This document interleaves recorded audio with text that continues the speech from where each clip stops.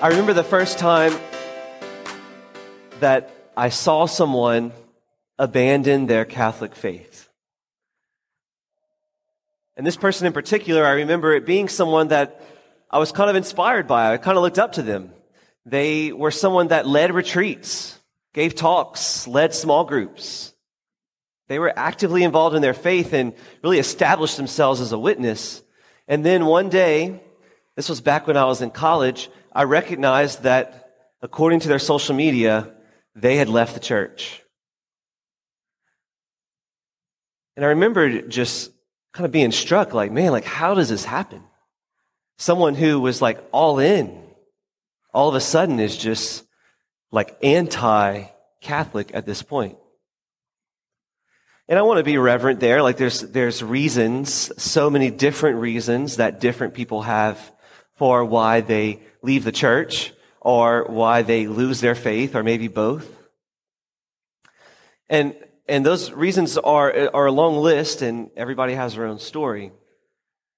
But through the years, I've noticed that more and more people that I know are starting to do this. And I start to reflect on my own life of how fortunate I am that God has been so good to me, so that whenever I have gone through mountains and valleys, when I've gone through good times and difficult times, He has supported me through it, so that I've never experienced what those people have been experiencing. I've never gotten so down in the dumps that I actually left the church. But it's a hard reality that we have to grapple with. What's going on? One thing that I'm very passionate about, as you know, all these years that I've been in ministry, is that evangelization is not a program.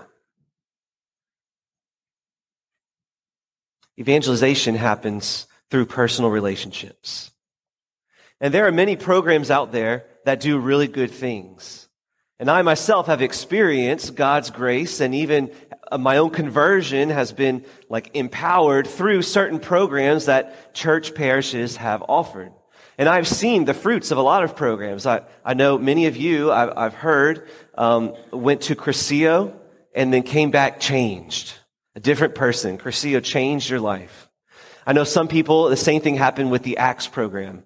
They went to an Acts retreat and they came back and their life was different. Praise God. I know that for some people, it's other programs, maybe the Knights of Columbus or the Alpha program, or maybe if you're in high school, you went to a Steubenville retreat, or maybe something else. And this is awesome. These are good things. The church has provided opportunities for us to grow in faith and to really encounter Jesus in a personal way. But even that is not evangelization, at least not enough.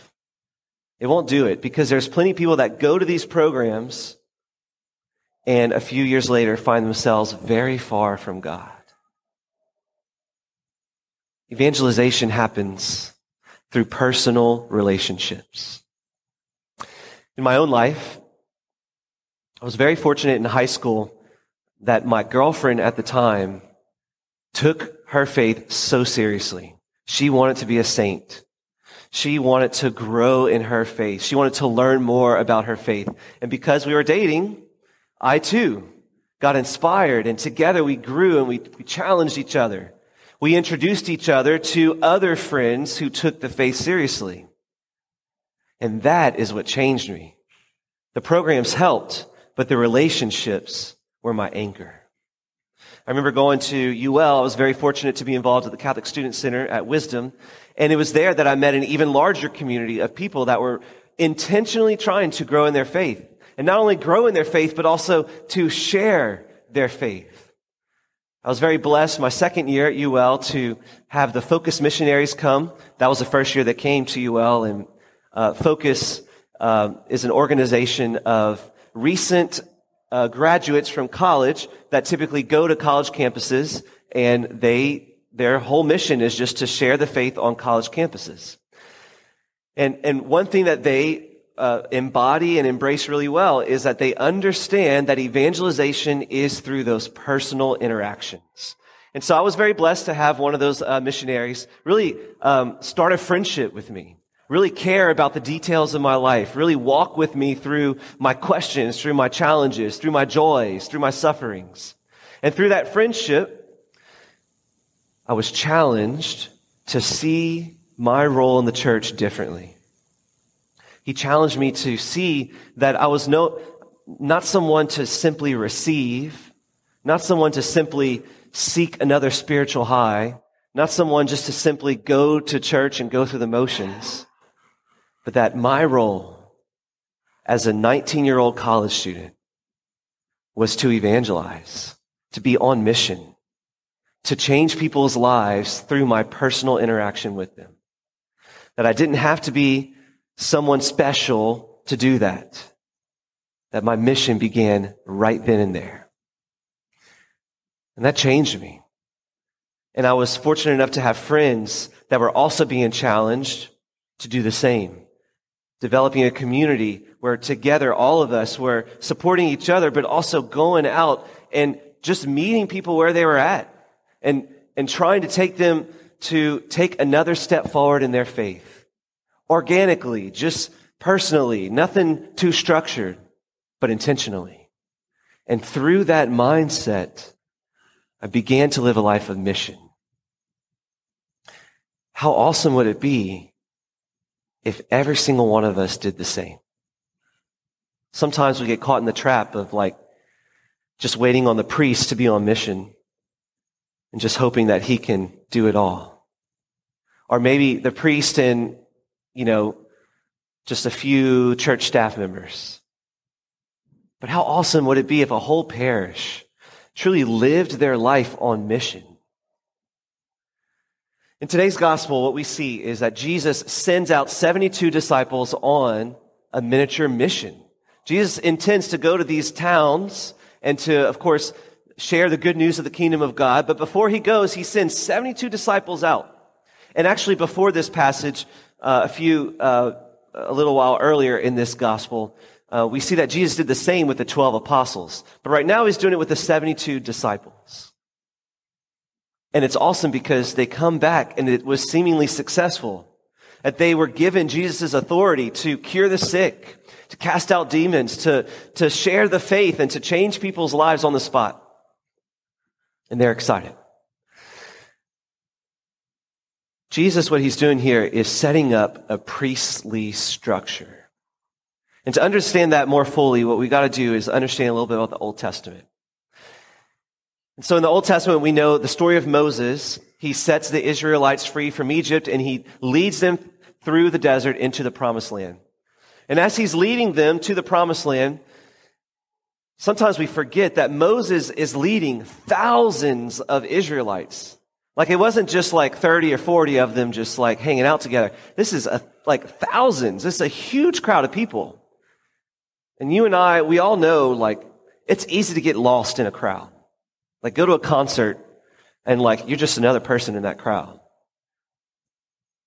And so what Moses did by God's, guidance is that he kind of created a structure. And so what we have is Aaron as the high priest of Israel, and Nadab and Abihu are kind of like the top three underneath Moses, just kind of helping Moses keep a gauge on everything. And then underneath them, what we have is the 12 pillars of the 12 tribes of Israel. So there were 12 men, each leading their own tribe.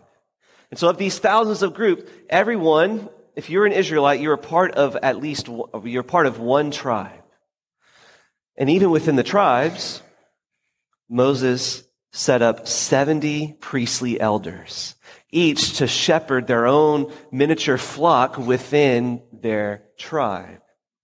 Kind of creating a structure so that the point here is not to just create, a power chain so that, all these people are really important and no one else is. The point is so that every single Israelite is known, shepherded, loved, guided, known face to face by someone with the authority of Moses. Jesus comes onto the scene, and in very many different ways throughout the gospel, kind of establishes himself as a new Moses. fulfilling all that Moses did in the Old Testament, but bringing it to a new reality. And one of the ways in which he does this and makes that really clear for his followers is that he sets up a similar priestly structure that Moses did. Just as Aaron was the high priest, he chooses Peter as the rock, the pope. Just as he has the top three, Aaron, Abihu, and Nadab, Jesus has Peter, James, and John, kind of the three chosen ones of the disciples, of the apostles. And he invites those three in particular into a special intimacy with him, allowing them to participate in the transfiguration in the Garden of Gethsemane and so forth. But then he has the 12 apostles. Just as there were the 12 pillars of the 12 tribes of Israel, Jesus chooses 12 men to kind of fulfill and restore the 12 tribes of Israel. These men are the first bishops of the church. And then he has to fulfill the 70 priestly elders of the Old Testament. He has the 72 disciples that he sends out on mission with the authority of Jesus Christ. And so scripture scholars kind of interpret this and understand this to be the first priests of the church. So Jesus does establish a structure, not in order to create a power chain, but in order to create an organized, visible element to the church, to the body of Jesus Christ. But here's where we're going to take an extra step. What we know now, especially now that Jesus has died, risen, and ascended into heaven, he established that priestly call not only to these 72 disciples, but to every single baptized member of the body of Christ. Yes, I just told you that you are priests. To be a priest is to be one who sanctifies, one who makes the world holy. And although there is the ordained ministerial priesthood, of which I'm a part, kind of handed down all through the centuries from these 72 disciples to me, there's also the priesthood of the laity, the priesthood of the baptized, which is to say that all of you are on mission. If you've been baptized, you are on mission. You're not here simply just to be encouraged by Father White. You're not here simply just to get a moment of peace in your stressful week. You're on mission. Jesus sends you with the same authority that he did with all of his disciples that followed him. Same authority by virtue of your baptism. And as he ascended into heaven, he commanded all of his disciples to go and make more disciples of all nations, baptizing them in the name of the Father, Son, and Holy Spirit, teaching them all that I have commanded you. I want us to start thinking in terms of mission, to start seeing ourselves on mission, not just parishioners, but disciples on mission. And how does it happen? Yeah, there's so much that you already do, and this is just, I believe, the best parish. It's awesome how ready y'all are to serve and to help us create different programs and structures in the parish. And it's beautiful. We're seeing a lot of fruit in that. But beyond all of those programs, beyond every single thing that we do in this parish, all of it is for naught if we are not together on mission through relationships. Evangelization is not a program. It's a relationship. So how do we do it? Well, it begins with your own circle of influence. Think of the people in your own life right now. You know people that I don't. You know people that are not coming to church at all. You know people that are struggling. Maybe they are coming to church, but you know the details. And they're on the verge of breaking. Maybe that's you, actually. Start with your own circle of influence. Who are your 3, your 12, and your 72? In fact, with my time with Focus, they really challenged us, to bring this to prayer, to go to the chapel and put this on a piece of paper. Start thinking, like asking the Lord to reveal to you, who are the people in my life that the Lord is asking me to be intentional about? And these are not projects. These are not problems to be solved. These are human persons begging for relationship with God, looking for companionship, someone to walk with them to Jesus. But evangelization won't happen on accident. But if we're intentional, if we're aware of our 3, our 12, our 72, we have a mindset that's on mission. And we can be intentional about walking with people through their mountains and their valleys. And it may not be exactly 3, it may not be exactly 12, 72, but you get the gist. So let's unpack it. So these 72 people, these are the people in your life that are acquaintances. These are the people in your life that you generally know their name, you kind of know a little bit about them, but you don't spend a whole lot of time with them. And that's okay, but your call, your role, the way that you evangelize these people is by being a witness. Always ready to invite them to any opportunity that you think might benefit their life. You're there to encourage them, to kind of be a cheerleader. You're there to be, even just give them a smile or a word of affirmation. You're there to be a witness, both by the way that you live your life, but also the words you say. Be not afraid to actually speak the gospel to these people, to invite them to speak the words of truth. That's your 72, your acquaintances. So more specifically, it may be people in this parish. It may be people parents that attend, parents of, your schools, your children's school. I don't know what I'm saying. If you're in school, it's the people that go to school with you. It's kind of like that larger group of people that you're just kind of generally connected to. All right, that's a 72. You're called to be a witness. Then you have the 12. The 12 are the people that are kind of in a little bit of a deeper relationship with you. So they may not be like your best friends, but you know a little bit more. Like you spend quite a bit of time with them. And these people are really important to you. Maybe this is your small group. Or maybe this is your neighborhood. Or maybe it's your coworkers. Maybe it's your sports team or the parents of your children's sports team. So it's a little bit smaller of a group, and it doesn't have to be exactly 12. It might be 20 or 30, or it might just be, 5 or 6.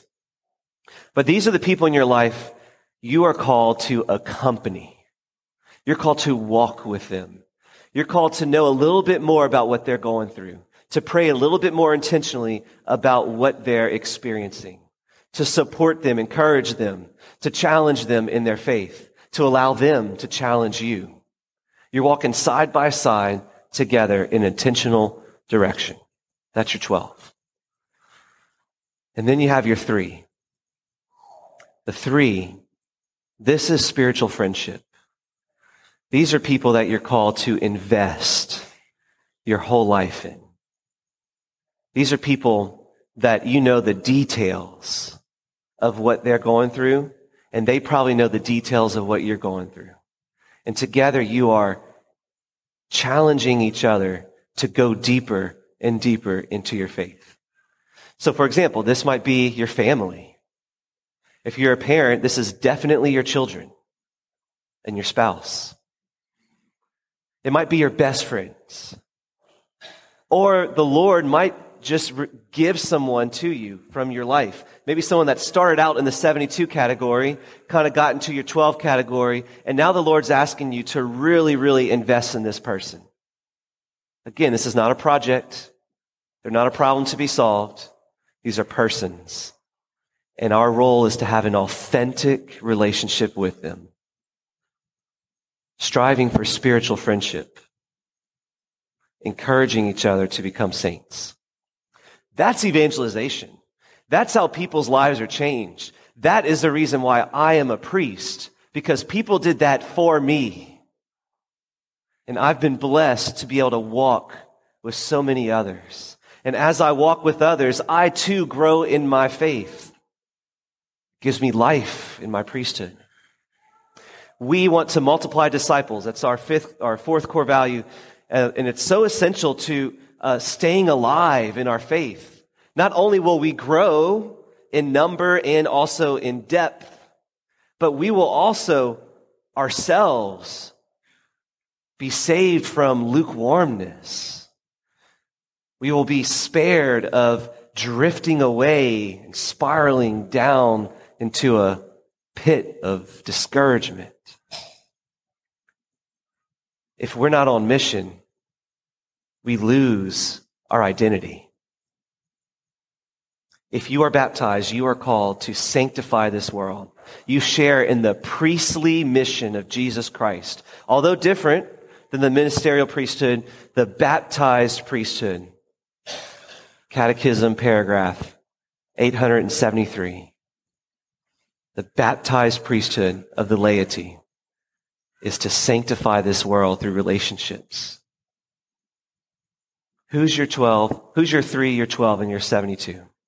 I want to just challenge you to take that to prayer sometime this week. It may not be those exact numbers, but to ask the Lord to reveal to you, who are those people in your life that you're called to witness, you're called to accompany, and you're called to invest? Who are those people in your life that you are called to be intentional about? Evangelization doesn't happen on accident.